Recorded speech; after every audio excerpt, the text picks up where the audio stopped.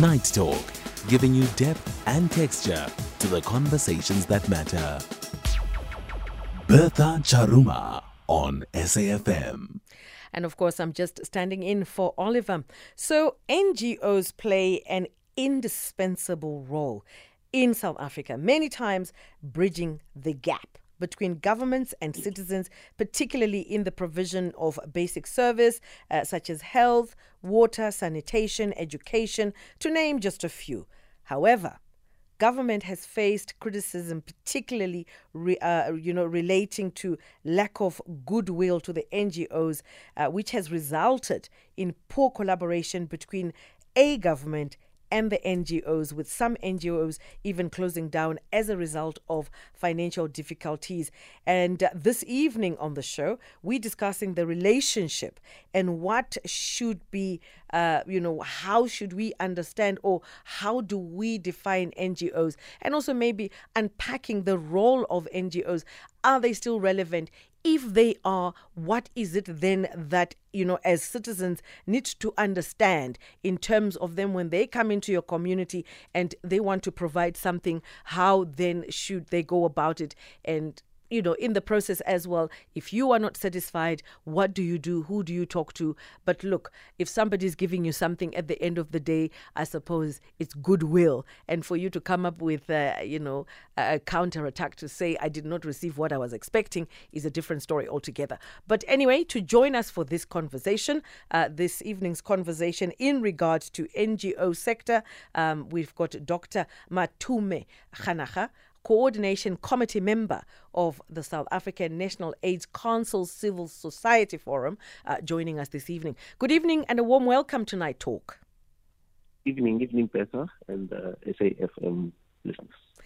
NGOs. So the last time, I stand to be corrected, someone was telling me that you are no longer registering an NGO. Was it an NPO or it's still an NGO? Yeah, so the terms are varied. I mean, ultimately they're interchangeable.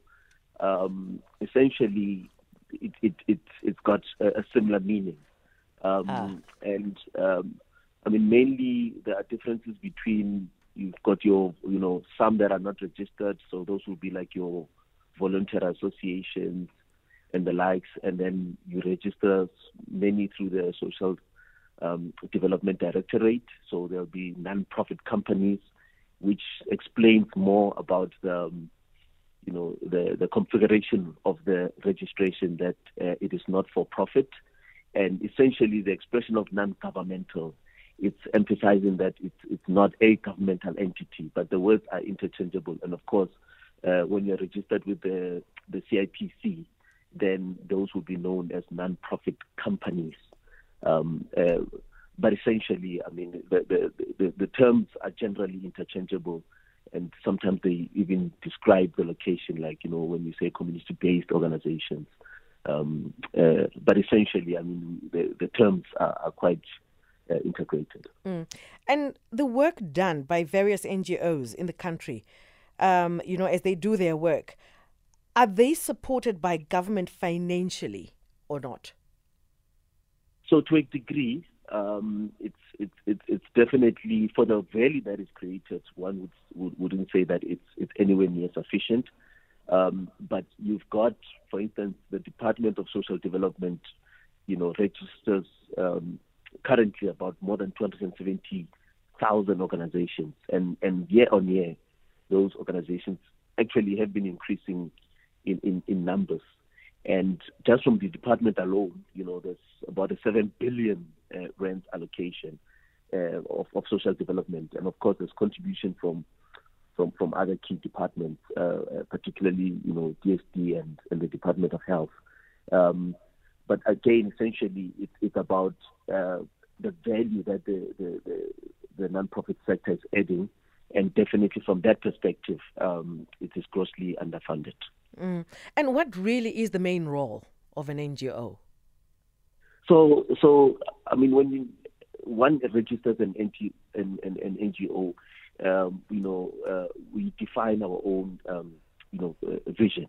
So there isn't a singular, role. It's really about responding to the needs. But broadly speaking, into categories. You've got organizations that are, into advocacy work, so championing a particular cause. You do have NGOs that would be in the space of direct service delivery. And of course, you also have NGOs that do a lot of research and policy, and quite some that do work around relief and emergency response. So, those would be the broader categories. But essentially, you wouldn't define an NPO within as, a specific role. It's quite a vibrant and diverse space. But ultimately, we are responding to the needs of communities. I was just looking at some of the numbers in terms of, I went back to 2015 where a registered report by Kagiso Trust basically highlighted that there were 140,000 NGOs. And to date, we are now sitting at 200,000. And my question coming to, the landscape, what does it look like in SA at the moment? Yeah, I mean, essentially, with that report, you can appreciate that, from the 140 that you're talking about, and I just mentioned that we are now actually sitting at 270, just over 270,000 NPOs. Okay. So it's quite a vibrant landscape, and, often, South Africans are accused of being apathetic, non-responsive, but, the picture on record shows a very different picture. It shows communities that are willing to organize themselves, that are willing to be part of the solution, outside the political space, outside the government space, outside private interest in terms of profit making. South Africa, we've got, and this is historic. I mean, how we've got, to a democratic state. There was a significant role that was played by the civic movement. So we've always had, quite a vibrant landscape in terms of the non-governmental organization space. So essentially, one would characterize the space as a very vibrant, dynamic, and fairly quite a responsive space, particularly also not only in delivering services for communities, but holding the government accountable and upholding, the values of the Constitution. But does this not also somehow paint a rather not so good picture for the state? Because if NGOs are growing, it means the society has seen that they need to now support themselves because the state to some degree is failing somehow. Absolutely. And I think one of the, sayings in our circles that we like saying is that, the job of an NGO is to work itself out of business. We've got a very different configuration. With a private entity, the idea is for you to grow and maximize profit. And, but in the NGO world, actually, a measure of success is when you're not needed anymore. Because the very essence of the activation of an NPO is because of a need. And so a lot of the work is around responding to, the failures, or you could argue, of the state. And of course, when you look at the data of South Africa, I mean, we've got a polycrisis. I mean, if you look at our socioeconomic disparities or burden of disease, serious crime, that compels, South Africans to be responsive. So they are, to a certain extent, a reflection of the state of the nation. It's 18 minutes after 10. It's a night talk. Bertha in for Oliver. And I'm speaking to Dr. Matome Kganakga, Coordination Committee member of the South African National AIDS Council Civil Society Forum. And we are talking about non-government organization or non-governmental organizations, and also just tapping into, their role, and also to looking at the numbers and how they have increased over the years. When we get back, we will just touch base on the effects of COVID and how then the organizations have managed to either keep open and also check on those that have shut shop. Let's take a small break. We'll be back. Night Talk, Monday to Thursdays, 10 to midnight. Bertha Charuma on SAFM. And talking about NGOs, and of course, we are open for conversation. You can always give us a call, 086 000 2032, or you can send us your WhatsApp voice note, 0614104107. And maybe you've tried to open an NGO and you just want to find out maybe what could have been the challenge, or maybe you had an NGO that had to close shop after COVID. Now, coming back to you, Dr. Matome Kganakga, last year in particular, after COVID-19, we saw the closure of some of the NGOs because they couldn't keep up with the cost of staying open. How difficult has it been to keep an NGO open and to run it? Overall, Beth, I would say it's been absolutely devastating. Now, of course, different entities would have had different experiences, but the effect has been arguably, between government, private sector, and civil society, felt most in the space of civil society.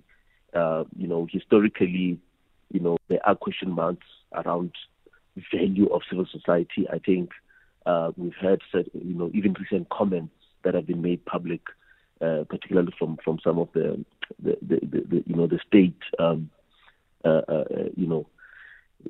regarding the role of and undermining the role of civil society. So there's been that historical devaluing of civil society. So when the economic landscape is quite constrained, you hear people about delivering very direct messages about investing in business, growing business. Of course, the state is a given, but you hear very little in terms of the investing into civil society. So definitely the brunt of the last 2-3 years in particular has been felt the most within the civil society space, particularly the micro organizations. And those are organizations that are running on less than 500,000 turnover. A lot of those organizations have simply failed to keep their doors open. And of course, but across the space, there has been quite a detrimental impact in terms of the financial constraints. Also, I just want to, to just throw it out there. That's for our listeners. That most probably I also want to hear your views in terms of, have you seen any NGOs making an impact in your society? Or have you seen, NGOs just opening and nothing much is happening? And also just, it could be, a feel-good story or a devastating story, whichever it is, because this conversation is about NGOs and how we get to understand their role and expectations as a community. What do you expect from them? And are they delivering? And what should be done to make sure they're supported? So let's come back to the government. So recently we've seen allegations leveled by government that some NGOs in the country are being used by external forces. Your thoughts on that, external forces are basically supporting NGOs to destabilize government. What's your take on that? So, Betha, it is, when you look at the circumstances surrounding why those statements were made. I mean, it was explicitly at a time where we had lost, I think, over 70 lives, due to a devastating fire in the city of Joburg. But amongst quite devastating, scenarios. And when those statements were made, I don't think there can be anything more reckless and just a lack of accountability, particularly from the state. Because, I mean, essentially, in my personal take is that a state that begins to deflect and, redirect its own failures towards entities like the non-profit sector, that is a state that is actually voting itself out of government. It's a state that is admitting that it can't govern. It's that simple. And it must be characterized as such.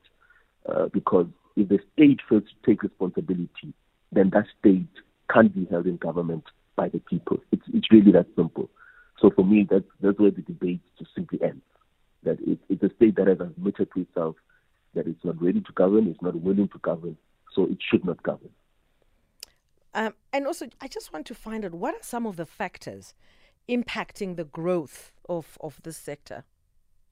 So South Africa in itself, it's quite. I did mention earlier our poly crisis. We are the most unequal society in the world in terms of social, economic disparities. We have the highest unemployment rate, you'd say, definitely in the world. And of course, we not just in terms of unemployment rate, our poverty levels still remain quite significantly high. And we've got significantly high burden of disease. We do know, particularly with conditions like HIV and TB, we've got quite high numbers of those ailments, but also other in terms of non-communicable, diseases. And of course, our rates of violence are just astronomical. We've got explicitly high rates of violent crimes, including gender-based violence and sexual assaults. So, those conditions do create and compel societies to organize and be part of the solution in responding. I do have a caller online, Sig in Randburg. Good evening. Welcome to Night Talk. Good evening, Bertha. Thank you very much, Bertha. I wanted to raise the question of whether there are NGOs that are not funded by foreign institutions like the human rights outfits of the world, but they are funded by, guess who? The people who are doing tremendous damage to South Africa, like our entire health department that has gone worse than to the ground. It has been run by real rogues, and the prime example of this was the many NGOs or NPOs which popped up to kill 143 mental patients. Hey, with the money funded by our Department of Health. Eh? Never mind the vibes of Zweli and Kize. This was, and these things are going on. There may well be many such so-called welfare institutions which are nothing of the sort, but are being, money leeching devices instituted by the mafias that are destroying the country, like our health department was doing with the Esidimeni scandal. Thank you so much, Sig. What's your take on that, Dr. Matome? Yeah, no, absolutely. I think the issue of accountability is one of the pillars of the non-governmental, organization space, and we have to be held accountable and take responsibility, for areas where there is gross human rights violation, including mismanagement and corruption. One of the critical challenges in the space, it's the funding within the civil society space. It tends to be one that it actually compromises quality in the pursuit of quantity. We tend to reward numbers in the space quite heavily, and even to an extent that within the call for proposals, there'll be explicitly stated that you should keep a cap on the administrative costs, and those would speak to financial systems, the human resource, which then speak to including operational costs. That speaks to the quality and the ability for an organization to be sustainable. So we need to relook at some of these funding models that tend to want to in inverted commas, maximize funding simply from the measuring of the quantitative aspects in terms of and this the gentleman that just called, it speaks to the outcomes of that type of funding modeling, where now for the push of numbers to say, how many patients can you look after, how many people can you reach and so forth. you find that then quality is grossly compromised, and particularly with the underfunding of their operational costs. Quite interesting, because also then it brings about the question of what sort of a criteria do they use in terms of accepting and solidifying and granting, whether it is a license to say, okay, fine, you are a verified NGO, and also the monitoring body, does it constantly check to see if you are complying to what is expected?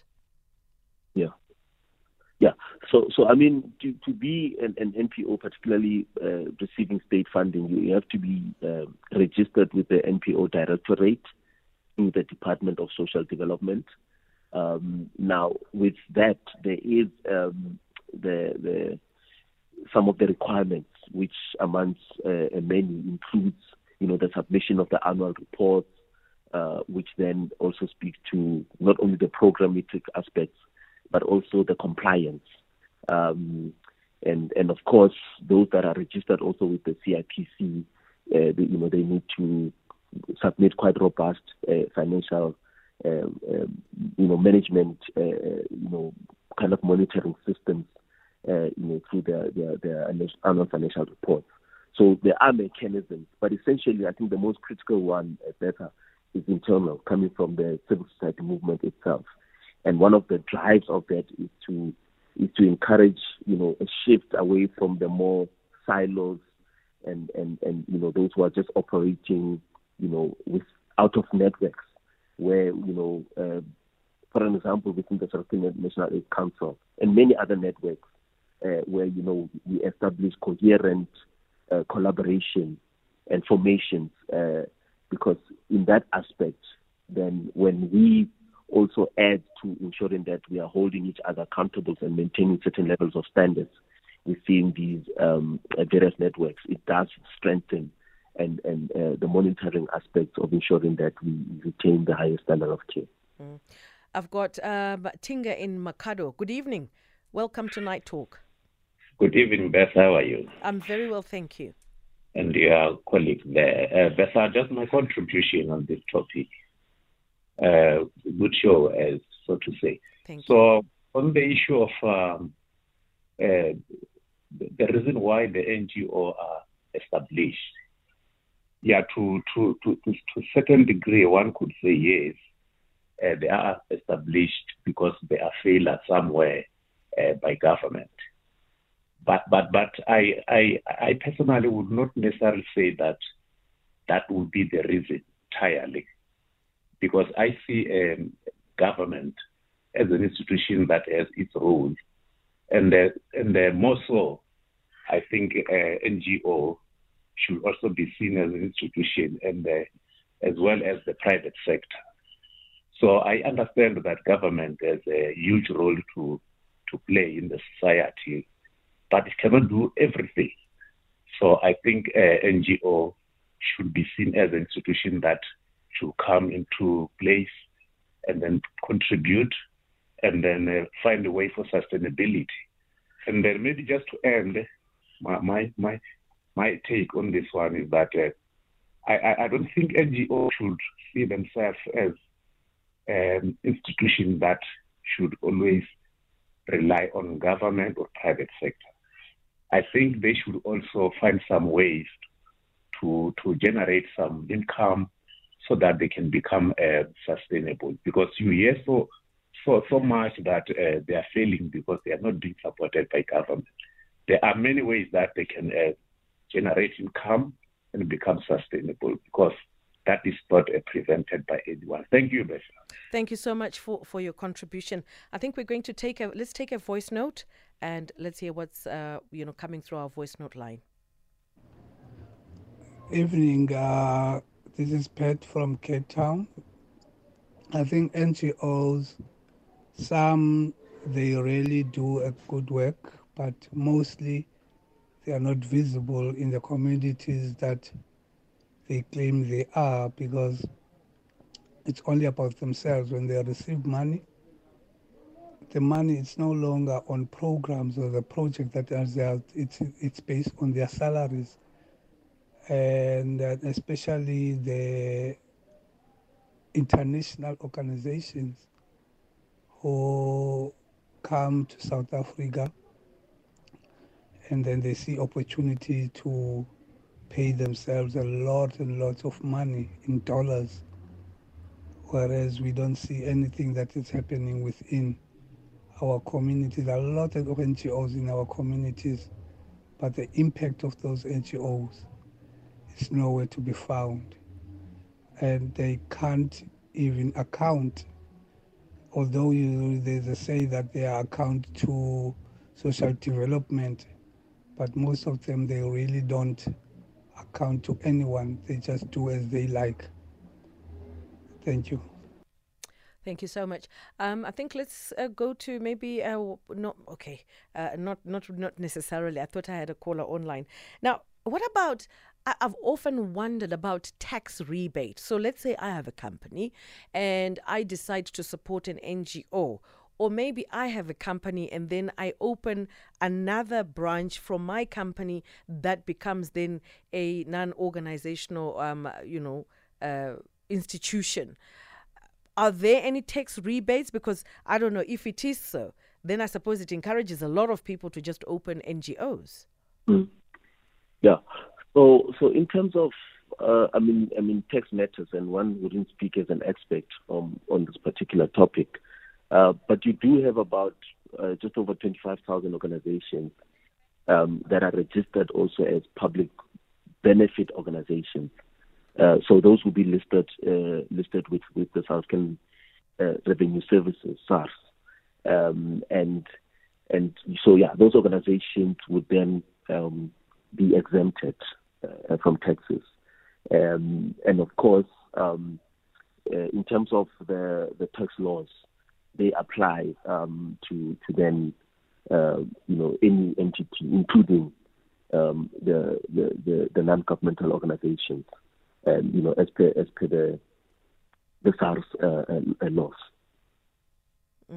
Well, I suppose we'll have to just end it at this point, talking to our guest, focusing on the NGO sector in South Africa and the impact, the role that they play, and where do they get their resources and their support. And also, we just touched base on matters of the government feeling like whoever supports NGOs, some of them, their intention would be to destabilize the government. But I think it's a catch-22 situation, and it's always open for conversation. And our guest has been Dr. Matome Kganakga. Thank you so much for joining us this evening on Night Talk. Thanks, Becca.